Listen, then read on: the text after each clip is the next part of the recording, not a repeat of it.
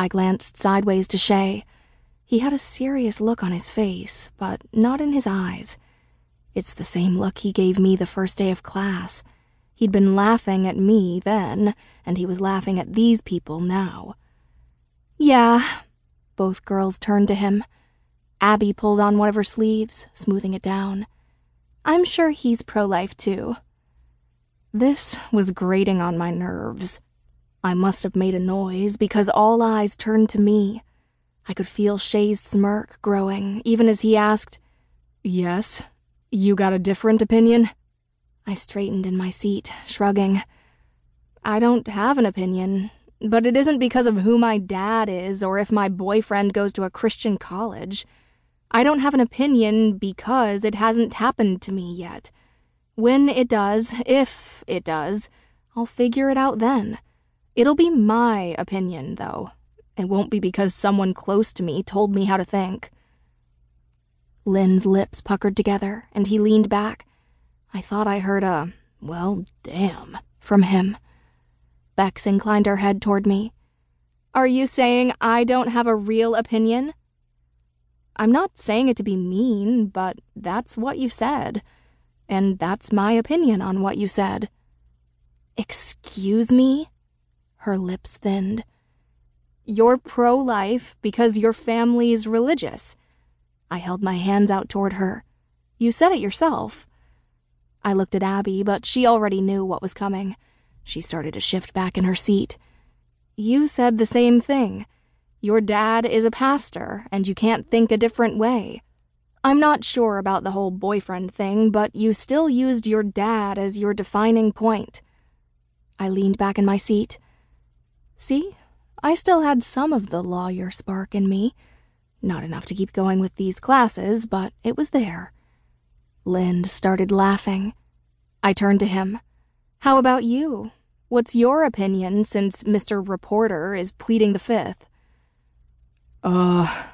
His laughter dried up, and his eyes shifted among all of us. I guess... He tugged at his shirt's collar. I'm pro-choice. His head dipped just slightly to the right, as if to say, There, I said it. Then he turned to the other girls. My sister was raped. She didn't want to have his kid when she was 14, so, yeah. His eyes flicked to mine again. I'm pro-choice, because there's no way I'm going against my little sister and the guilt and torment she feels every day because some dick decided to force his inside her. I didn't spare a look at Bex or Abby. I felt a flash of remorse for forcing the matter, but the professor called time. We had to go around and present our discussion. When it came to us, Shay stood. We came to a deadlock. The professor folded his arms over his stomach. You have 5 members. How could there be a deadlock? Shay glanced to me before saying, 2 for life, 2 for choice, and 1 person who doesn't have an opinion yet. I felt surprise from the 2 girls, but for some reason I wasn't surprised he was pro-choice. I glanced at Lind. I never would have imagined what his opinion had been just by looking at him. As if feeling my attention, he looked over and dipped his head in a nod. There it was. I got what so many guys coveted from a starting football player at Tulane University.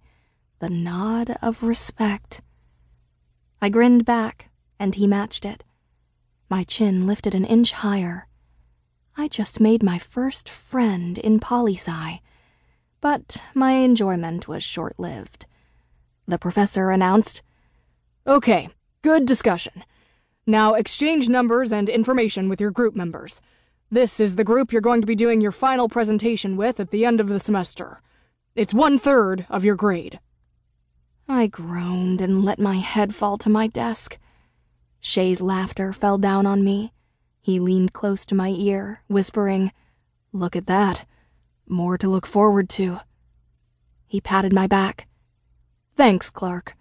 I knew this class wasn't going to be boring. I suddenly had a bad taste in my mouth.